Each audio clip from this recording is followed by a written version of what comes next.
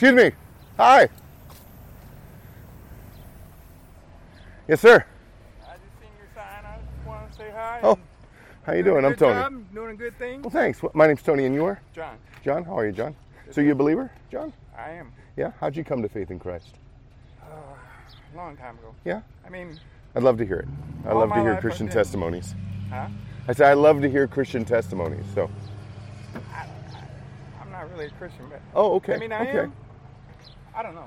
Okay. I've done drugs my whole life. I just quit Yeah. not too long ago. I quit drinking, quit smoking, Good. quit drink, everything. How long ago was that?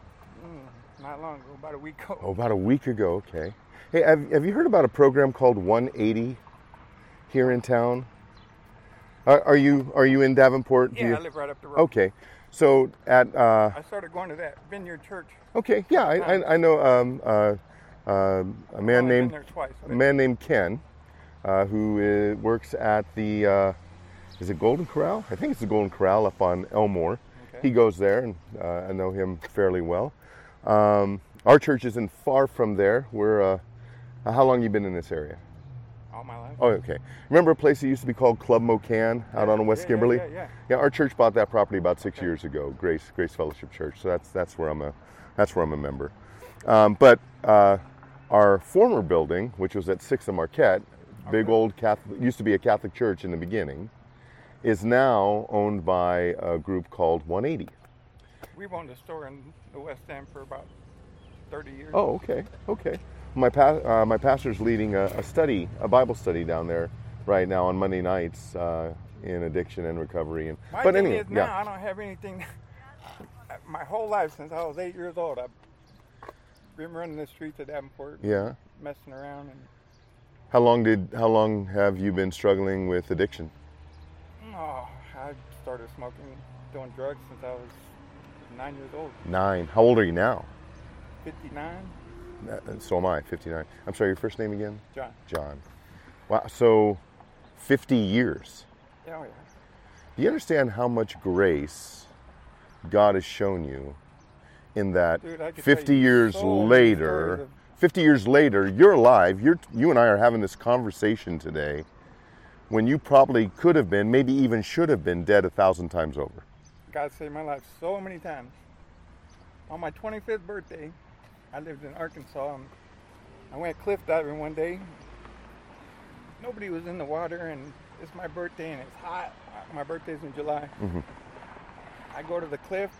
Everybody says, "Don't jump." I jump right into a pit of water moccasins. I mean, thousands of rolling cottonmouths. Here, somewhere in this area? No. Arkansas. Arkansas, okay. Because I don't think there are a lot of cottonmouths up here, but... I mean, I jumped Wow. right in the middle of just rolling, mating water moccasins.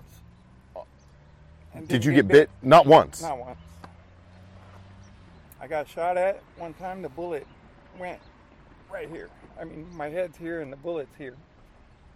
God saved my life so many times, dude. But I was stubborn. I didn't want to ever give up my life because that's all I ever knew. So you say you've been sober for about a week, Well, thereabouts. I quit smoking cigarettes about 9 months ago. That's an addiction too. It killed both my parents. Cigarettes killed both my parents. I smoked cigarettes and weed since I was 9 years Yeah, old. my dad was a 3 to 4 pack a day smoker Just from the about a age of week ago, 12. though, I threw away all my paraphernalia, Yeah. my phones, Why? my pipes, my weed. What happened a week ago that would make you do that, Nothing. if anything? Nothing. I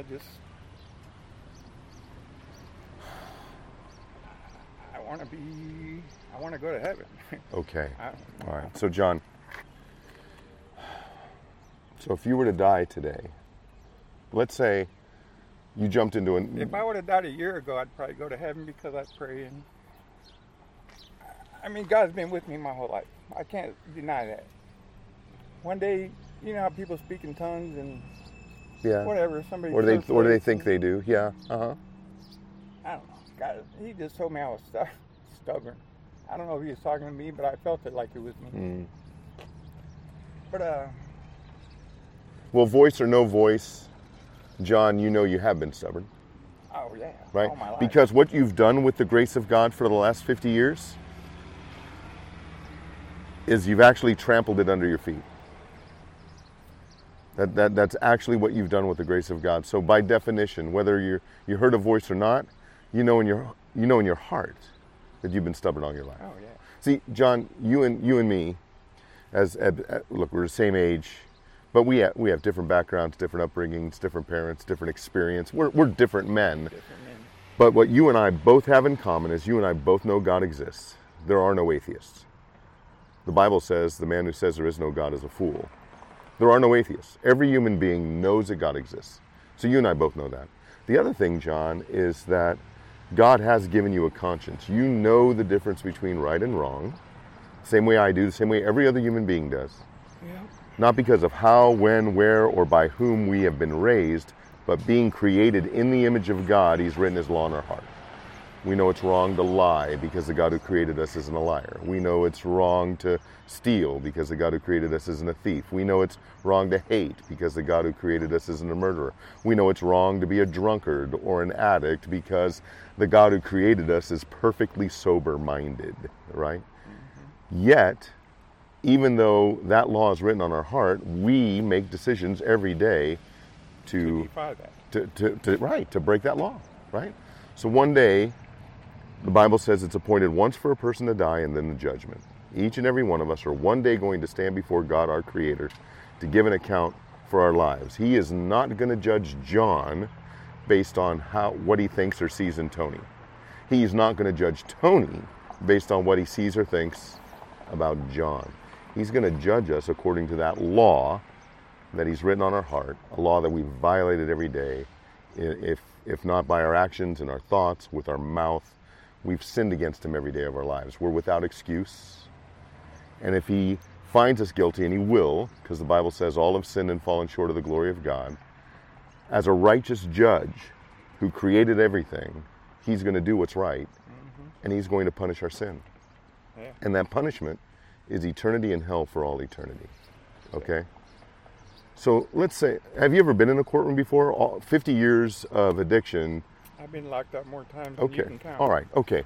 So you've seen the inside of a courtroom. You know what it's like to stand before a judge. All right.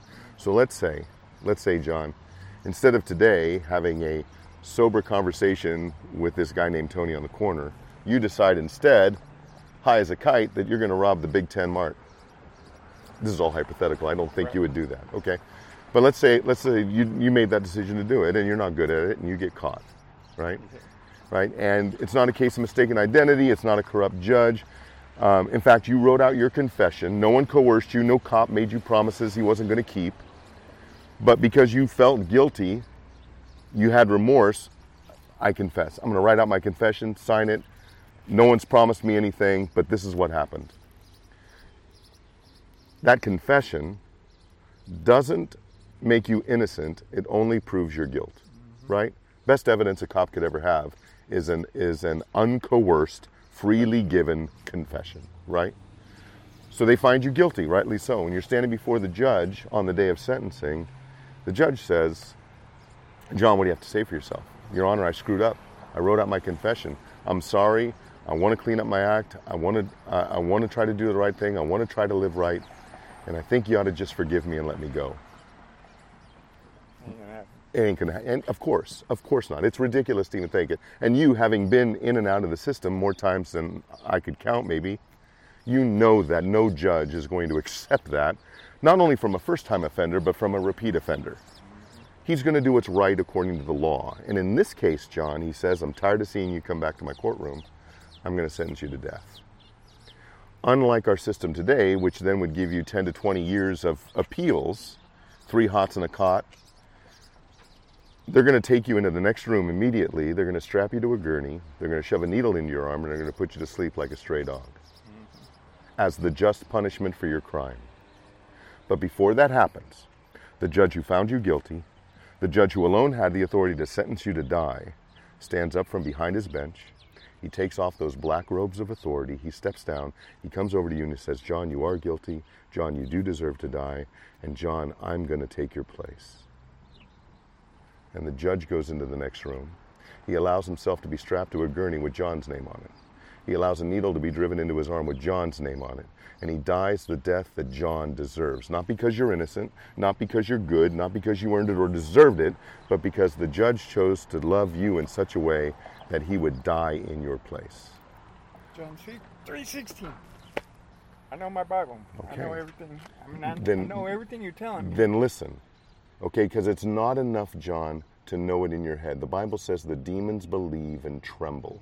Demons. Satan knows. Let me tell you about demons. When I was 10 years old, I lived in a house where I got beat, raped. One day, I was laying in my bed. I was like 9, 10 years old. I was so scared. You get that feeling somebody's watching you. Yeah. Get these goosebumps, and my head's under the covers. I knew somebody. I lift my head up, and all I see was this giant demon sitting next to my bed. But it was my brother-in-law, our stepbrother. He used to molest me a lot.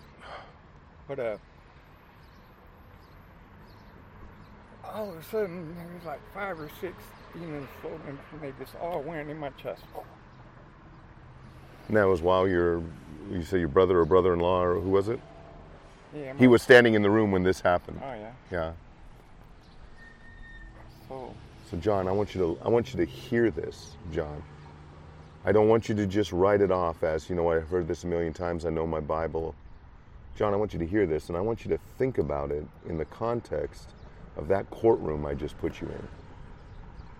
God the Father sent his Son to earth in the person of Jesus Christ, truly God, truly man, without sin. He lived a life of perfection for some 33 years that neither John nor Tony can live for 33 seconds. Yet even though he was God in the flesh and never sinned in any way whatsoever, he voluntarily went to that Roman cross. He suffered and died a horrific bloody death he did not deserve. To take upon himself, John, the punishment you and every other human being, including the guy talking to you, rightly deserves for our sins against God. And then he forever defeated sin and death when he rose from the grave. He's alive today. And he will return at a time that no man knows. But when he returns, he's not returning as a baby in a manger. He's returning as a Lion of the tribe of Judah to judge both the living and the dead. And what God commands of you, John, commands of you, not suggests, not begs, not pleads, but what he commands of you, John, is the same thing he's commanded of me and everyone else. That you turn from your sin and you put your faith and your trust in Christ alone for your salvation. And John, if God causes you to be born again, he will not only free you from the penalty of sin, which is hell, he will free you from the power of sin in your life through the indwelling of the Holy Spirit. He will cause you to be born again to a living hope. And the things you once loved, you will hate, namely your own sin.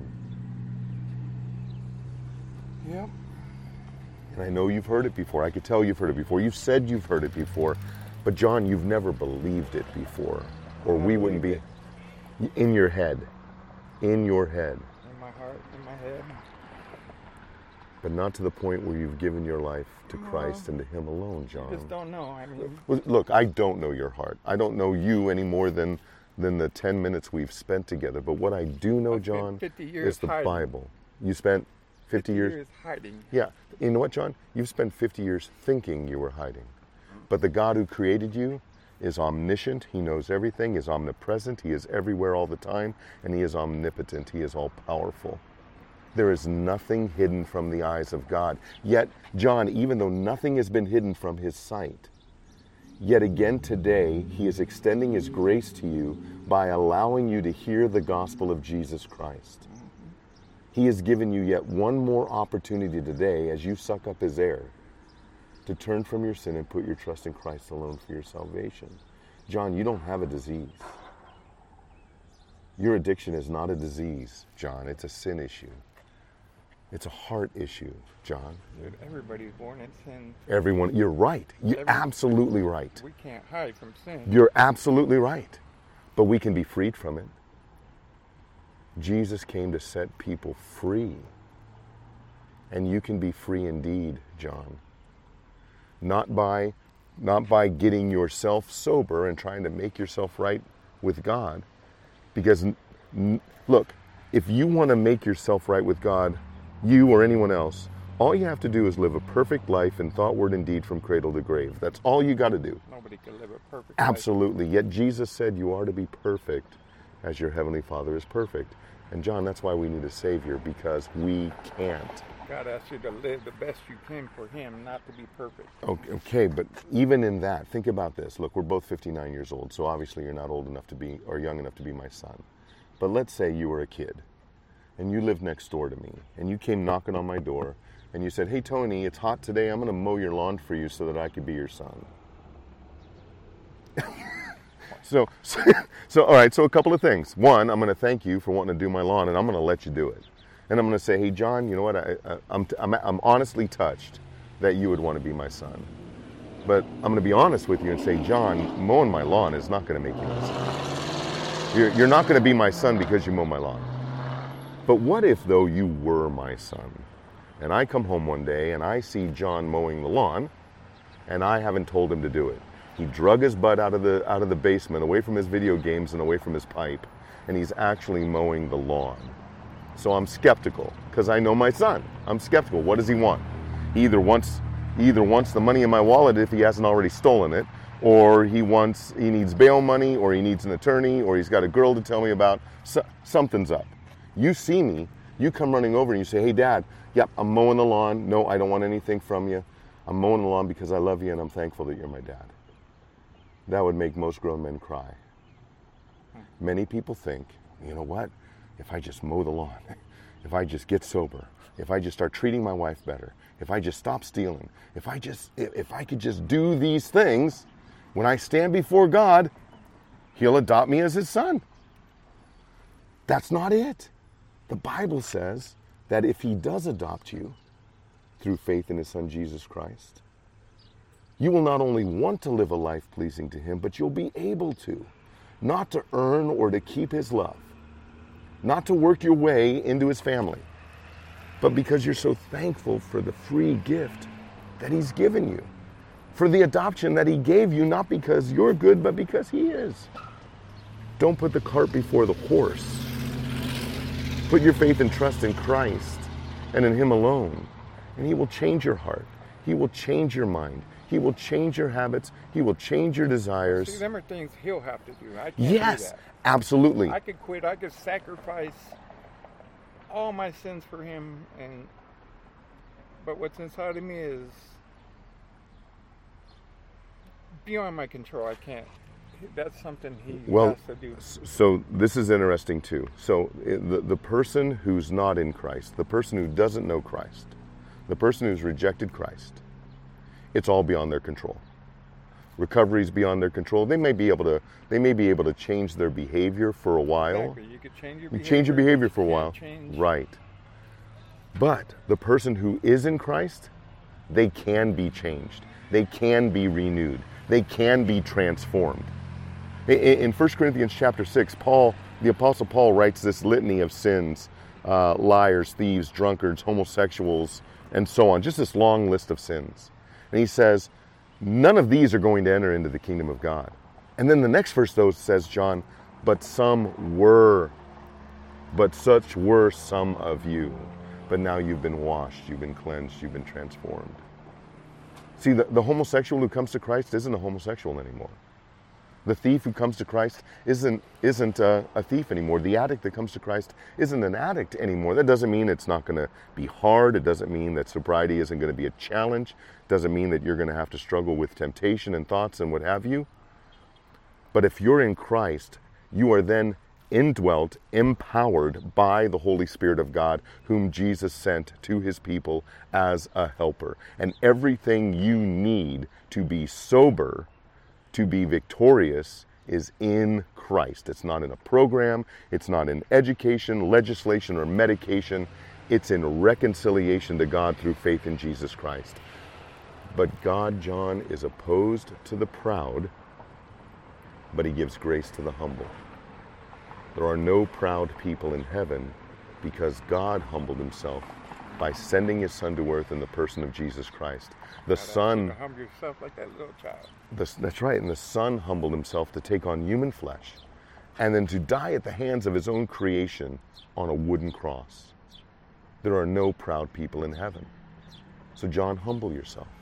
Turn to Christ and live while God has given you time. And quit, John, quit playing around with God's grace as if it's assured to you tomorrow. Put your faith and your trust in Christ, John, while God's given you time. Your life, the life you've lived for the last 50 years, testifies to the common grace of God that he extends in one form or another for one time or another to every human being. But that grace, that common grace, is not without limits. At some point, he's going to call you to account. And unless you're clothed in the eternal, irrevocable, unremovable grace of God, which is promised to his children through faith in Jesus Christ, and that grace is going to be gone. And it's only going to be wrath. It's only going to be judgment. But you have the opportunity now. You have the time now because you are living and breathing and moving, and you have your being, and God has allowed that by his grace. Don't trample his grace under your feet any longer. Don't play with a wrathful, just God. Humble yourself. Put your faith and your trust in Christ alone, and he will save you, and he will change you, and he will keep you, and he will love you for all eternity as a son. Turn to Christ and live, John. Yep. You got a Bible? I do not. Can I give you one?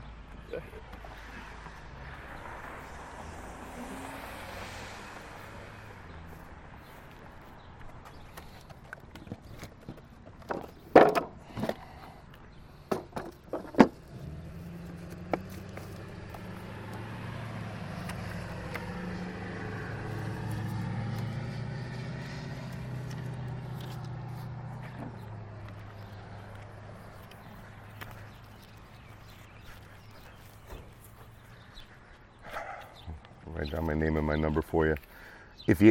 When was the last time you read the Bible? It's not a test, it's just a question. How long ago was that? A couple years ago, okay. So I want to encourage you, in light of the conversation we've had, read whatever you want, wherever you want. But a good place to start is the Gospel of John. Yeah, I like John.